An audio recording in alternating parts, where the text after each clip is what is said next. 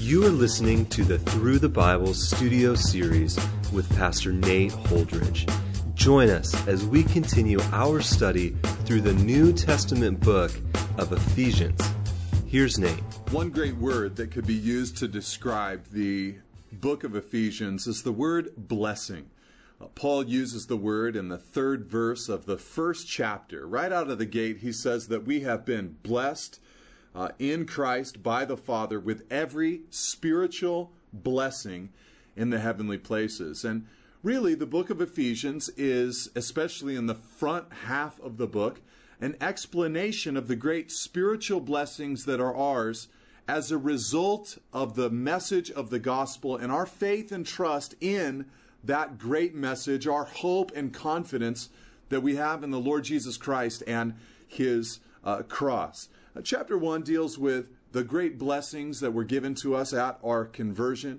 But in chapter 2, Paul is dealing more with the reality of what we used to be and what we now are as a result of the blood of Jesus. In the first 10 verses of chapter 2, which we've already studied, Paul talks about the great lostness of mankind. He tells us that we were dead in trespasses and sins. We followed the course of the world. We followed the prince of the power of the air. We followed our own passions, but that God made us together alive with Christ by the blood of Jesus. By grace you have been saved through faith, he says. Not of your own doing, it's the gift of God, not a result of works, so that no one may boast. We have to know the bad news in one sense before we can celebrate and rejoice over the good news. Well, part of the bad news previously for the church in Ephesus is that they were Gentiles. They were without the traditions, the customs, without the Word of God. They were alienated, as Paul is going to tell us, from the commonwealth of Israel. And so Paul wants them to understand, you who were far off, and not just from God, but far off from these positions of blessing that Israel had occupied, you, by the blood of Jesus, have been brought near, and God has unified now as one all of His people here on earth. And so he begins this section in verse 11, where he's going to explain that the great divide between Jew and Gentile has been solved in Christ. He says in verse 11, he says, "Therefore remember that at one time you Gentiles in the flesh called the uncircumcision by what is called the circumcision, which is made in the flesh by hands. Remember that you were at that time separated from Christ, alienated from the commonwealth of Israel, and strangers to the covenants of promise, having no hope and without God in the world." And so Paul begins here by saying, okay, if all of this is true, these great blessings, the great despair that used to be ours, but now the great life that is ours in Christ, if all of this is true, then you Gentiles, in the flesh, that's just your nationality, that's who you are by birth, you are called the uncircumcision by what is called the circumcision. And of course, that issue, the issue of circumcision, was an issue that divided the Jew from the Gentile. That outward form of circumcision was designed to communicate something. We are separated unto God. We are seeking to be a clean people consecrated unto Him. And oftentimes the Jew would refer to the Gentile as the uncircumcision. But Paul says, hey, listen, I know that's the divide. There's the uncircumcision, there's the circumcision. He gives a little editorial note there, though, at the end of verse 11 when he says, which is made in the flesh by hands. In other words, he's saying, listen, I realize that for the Jew, their circumcision is a fleshly, external, physical circumcision. It hints at the idea that there is a better circumcision out there. And even though that's not where Paul really goes in this particular text, he does go there in Colossians chapter 2.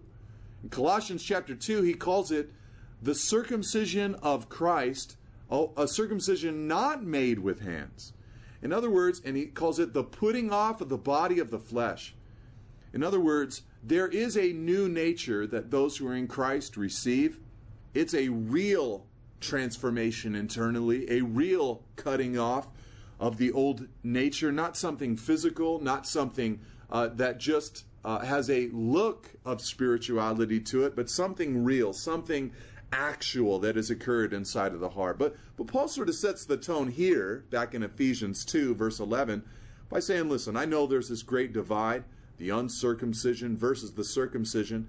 He says, so you that are of the uncircumcision, the non-Jewish world, he says, remember, verse 12, that you were at that time. What time? Well, the time that they were lost and separated from God. He says, remember that at that time you were separated from Christ, alienated from the commonwealth of Israel, strangers to the covenants of promise, having no hope and without God in the world. He lists now 5 attributes that he wants them to remember that as Gentiles they did not possess because they did not know the Lord and they were not a part of the God's program for Israel here on earth, but that because they've received Christ, they have now in one sense received. But first of all, they were separated, he says, from Christ.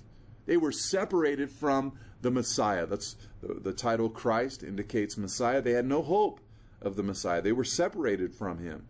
They were, number 2, alienated from the commonwealth of Israel. All the rights that Israel had, the arrangement that God had made with Israel, they did not have those rights. Number 3, strangers to the covenants of promise. There were great promises of blessing that God had bestowed upon the people of Israel. Having, number 4, no hope.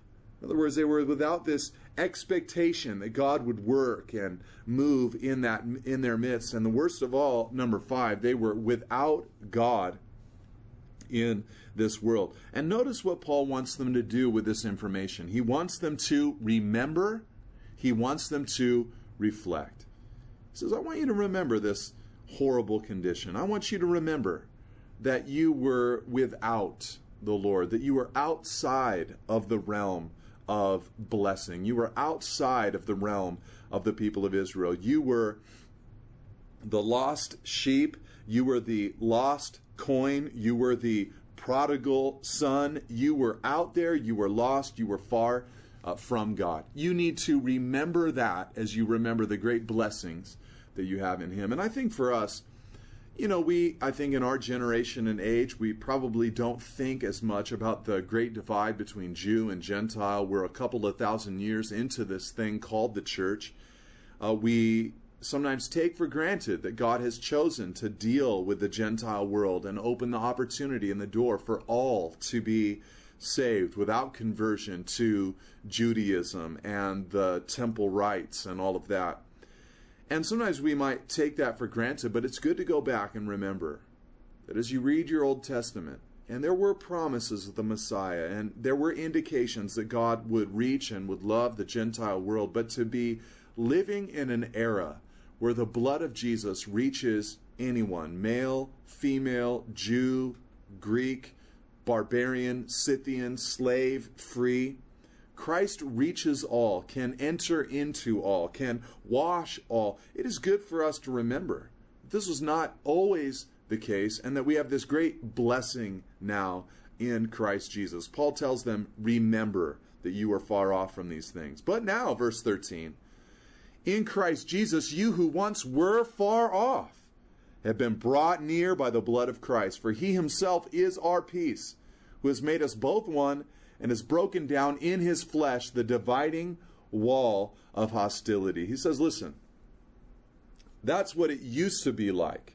Separated from the commonwealth of Israel, the promises, the covenants, without God in this world. But now, here's what Christ has done. Those of you who were far off, you've been brought near by the blood of Jesus. There is a spiritual intimacy and union that we have with God because of the blood of Jesus Christ. We were not redeemed, as Peter says, with gold or silver or precious metals, but by the precious blood of Jesus Christ. Paul says in verse 14 here in Ephesians 2, he himself is our peace. He's our Prince of Peace. He's the one who gives us peace. And it's the foundation of Christ by which we have peace, reconciliation with God. The war is over. God's wrath is not pointed in the direction of those who have placed their faith and trust and confidence in Christ. We have peace by the blood of Jesus. That's why Paul says in verse 14 that the blood, the cross, the peace of Christ has made us both one. It's made us both one and has broken down in his flesh the dividing wall of hostility. Now, when he refers to this, he's actually not at this moment referring to the separation between God and man, but he's referring to the separation between Jew and Gentile. He's made us all one. And really, in one sense, you can make a case and say that if the blood of Jesus is able to bring together Jew and Gentile, then every division between or found within humanity beyond the separation between Jew and Gentile, every division is a lesser division than the division between Jew and Gentile. The division of age, for instance, or race, or education, or class, or style, or politics. These are minor divisions in comparison to the great division between Jew and Gentile. You know, when you go to your local church and attend there, or lift your hands and worship there, or serve there, you know, as you're there, you look around and hopefully you're able to see people that are a generation or two removed from your generation. And as you do, you should recognize that even though that generational difference is a broad gap, you should also recognize that the blood of Jesus draws you near and makes you one with one another. Or perhaps as you go to church, you're in fellowship, you're in your small group or whatever it might be, you look around and you see different cultures, different races, different backgrounds represented in one room. And obviously there's a comfort level with a culture that we understand, a background or upbringing that is relatable to us. However, it's important to realize no matter what your background might be, no matter what their culture and race might be, there is great oneness that is provided by the blood of Jesus Christ. And so Paul is announcing a great possibility available to us by the blood of Jesus. Notice he says there in verse 14, breaking down in his flesh the dividing wall of hostility. Now, this is probably a reference to the wall that was in the temple courtyard or on the Temple Mount that was separating the Gentiles from the Jews. There was a court of the Gentiles with a sign placed in that court that said, for the wall that the Gentiles could not go past, that sign said, "Let no one of any nation come within the fence and barrier around the holy place. Whoever is caught doing so will himself be responsible for the fact that his death will ensue." Sometimes we have signs that say that perhaps there will be a punishment for such and such a crime. But here there was a sign in the temple that said, listen, if you as a Gentile cross past this fence and enter into the holy place, know that you will die. There was a separating wall, a dividing wall of hostility. And that seems to be what Paul is referring to in verse 14. He's broken down in his flesh the dividing wall of hostility. So Jesus has made a way for Jew and Gentile to be one together. That hostility is no longer present. You might remember there in Acts chapter 21, Paul actually returned to Jerusalem and went to the temple to worship the Lord. As a Jew, that's what he wanted to do. It was his right and prerogative. But a rumor began to swirl that he had brought Trophimus, a Gentile, into that place, past that dividing wall. Now, Paul's theology said that dividing wall has been done away with by the flesh of Jesus Christ, broken down in his flesh. But practically speaking, he wouldn't bring a person past it. He was speaking of the spiritual wall of hostility. He had not brought Trophimus there. He had respected those guidelines. But to understand that the blood of Jesus has paved the way for unity between men and women, boys and girls, different races, cultures, climates, it's important to remember. Sometimes we get in conflict with other believers, and it's hard for us to imagine how to be at peace with them. Please remember the precious blood of Jesus Christ. He goes on in verse 15 by telling us how this reconciliation occurred. He said, by abolishing the law of commandments expressed in ordinances, that he might create in himself one new man in place of the two, so making peace, and might, verse 16, reconcile us both to God in one body through the cross, thereby killing the hostility. So Paul continues to talk about that reconciliation. Part of the problem, of course, was the law of commandments expressed in ordinances. What about the 10 Commandments? And in another sense, what about the commandment written upon the heart of even the Gentile? Paul explained in Romans chapter 2 that when people do not have the law, they themselves express that they do have a law when they obey the law. A parent looks at their child and says, don't lie. Lying is wrong. Or when someone says, hey, that hurt me. That was wrong. You should not do that to me. Don't treat me that way. What they're expressing is that a law has been written on their hearts, that God has put it there, that they understand that to hurt others is wrong, to lie to others is wrong. And when they then go against the law, whether it's just been written on their hearts or written on the 10 Commandments as it was for the Jews, there is something that's against them. And there is a debt unto God. But Paul tells us that Jesus abolished the law of commandments by, of course, his blood on the cross, and created one new man in place of the two, Jew and Gentile, so making peace. So what's the new man that Christ created from the two, in place of the two? You have Jew and Gentile. What's the one new man? This isn't an allusion to the new creation, that when you give your life to Christ, old things pass away, all things have become new. It appears that what he's referring to is a new kind of man, and I believe he's referring to the church, that the church is a new man in place of that previous division.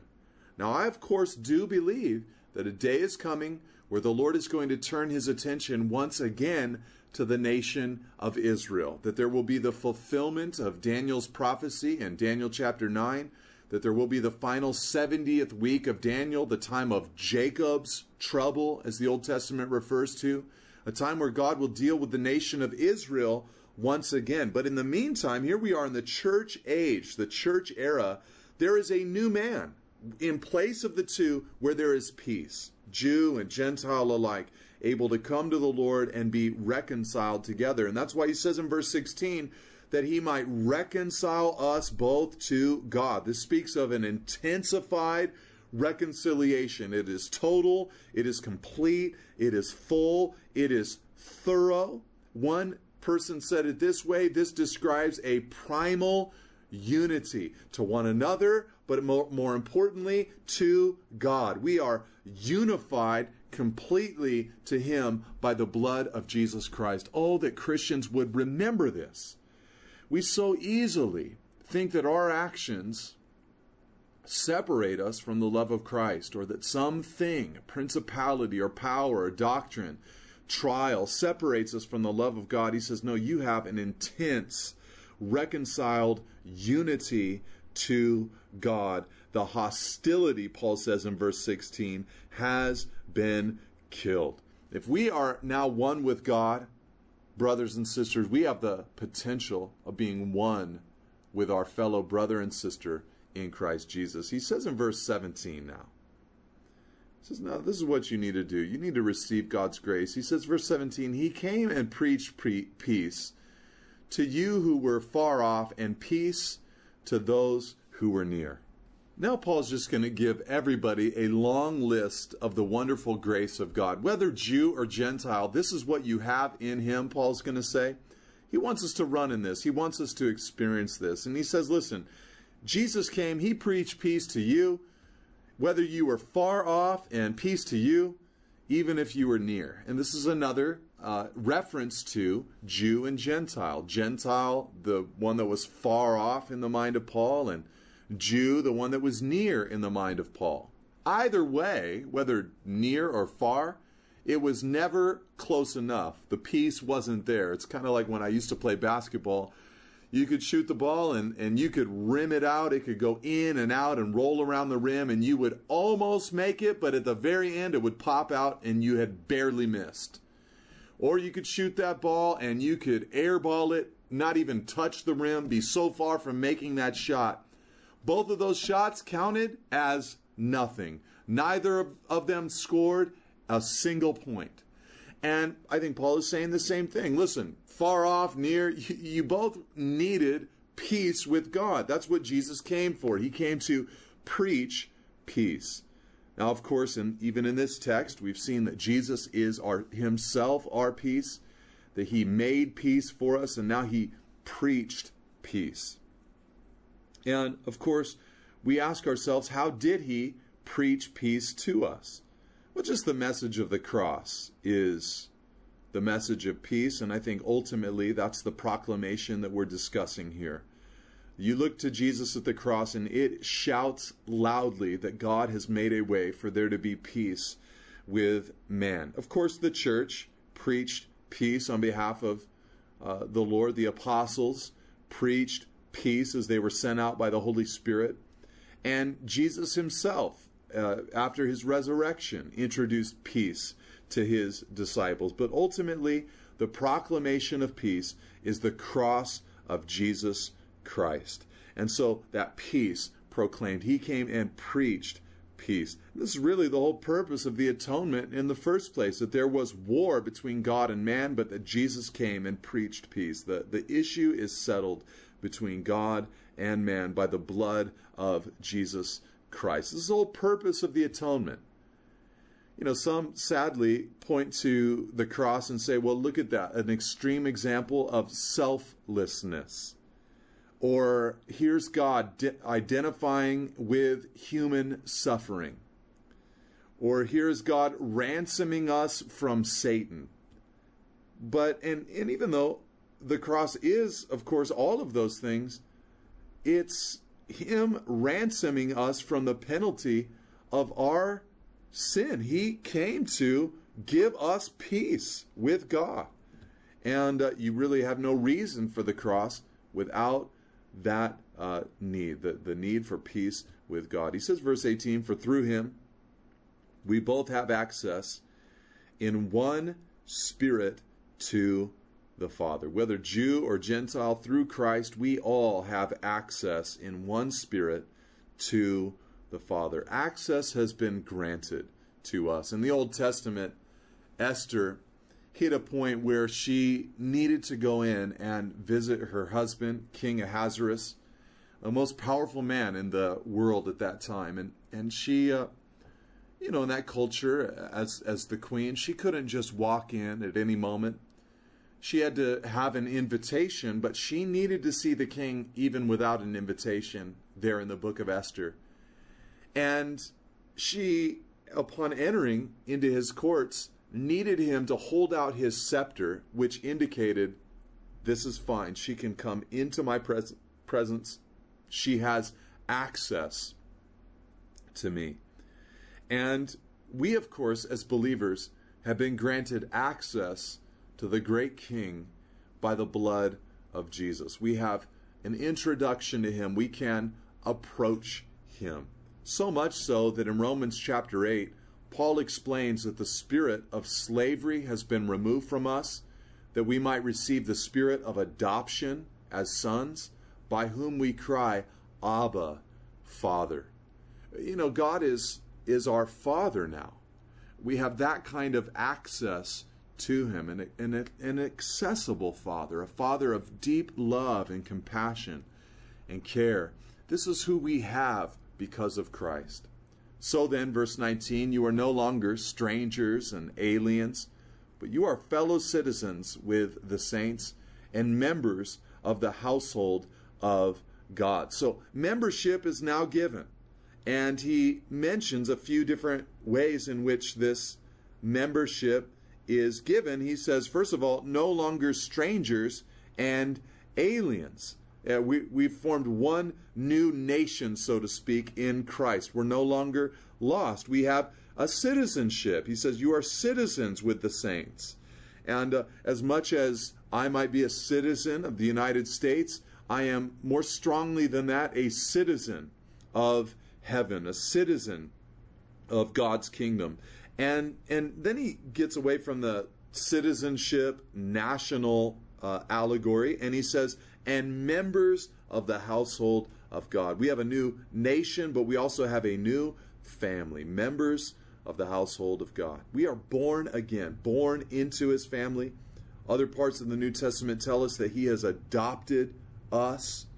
And so we are into this new family. God is an adopting God, a birthing God. We are his. We are a part of his family. And what a beautiful thing, be a part of his family, to be one with him, to be his child. He says in verse 20, built on the foundation of the apostles and prophets, Christ Jesus himself being the cornerstone. So the foundation that was laid, the word of the apostles, the word of the prophets, and of course the focus of the apostles and the prophets was Christ Jesus himself being that cornerstone. Paul told the Corinthian church, he said, listen, no other foundation can anyone lay yet besides the one that has been laid. Jesus Christ. He is that foundation. He is that cornerstone. Beautiful picture, by the way, the cornerstone. The idea that the whole building will be out of balance and out of shape if Jesus Christ is not in that cornerstone foundational place. You've got to have him at the base before you can build up. So many false doctrines, so much legalism stems from trying to build a structure without a great cornerstone and foundation of Jesus Christ. But when someone gets that foundation and gets that cornerstone, you can then build upon that life. Unfortunately, so many preach a message of simple self-esteem or prosperity or whatever it might be, but it's foundationless. Jesus is the foundation. Jesus is the cornerstone.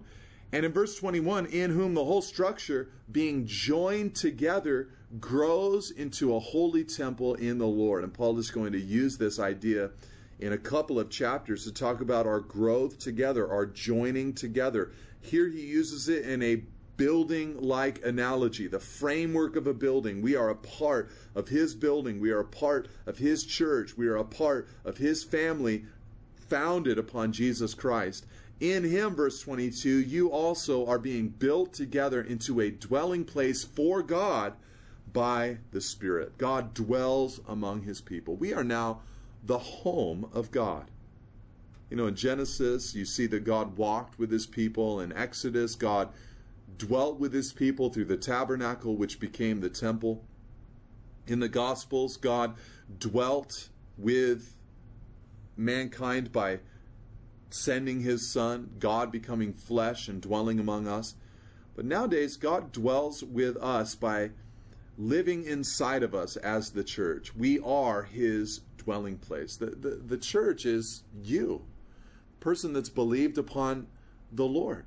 And we gather in buildings because the Lord has asked us to come together as people. So whether you come together in a building or down on the beach or whatever it might be, but when we come together with the authority structure that God has outlined for us in the New Testament, we are gathering together as the church. But it's not the building that makes us the church. It's the blood of Jesus inside of us that makes us into the church. But we are the dwelling place for God by the Spirit. Great blessings that we have in Christ. We used to be alienated, but now we are his dwelling place. God bless you, and amen. Thank you for listening. For additional resources and teachings, or to contact us, please visit us at nateholdridge.com.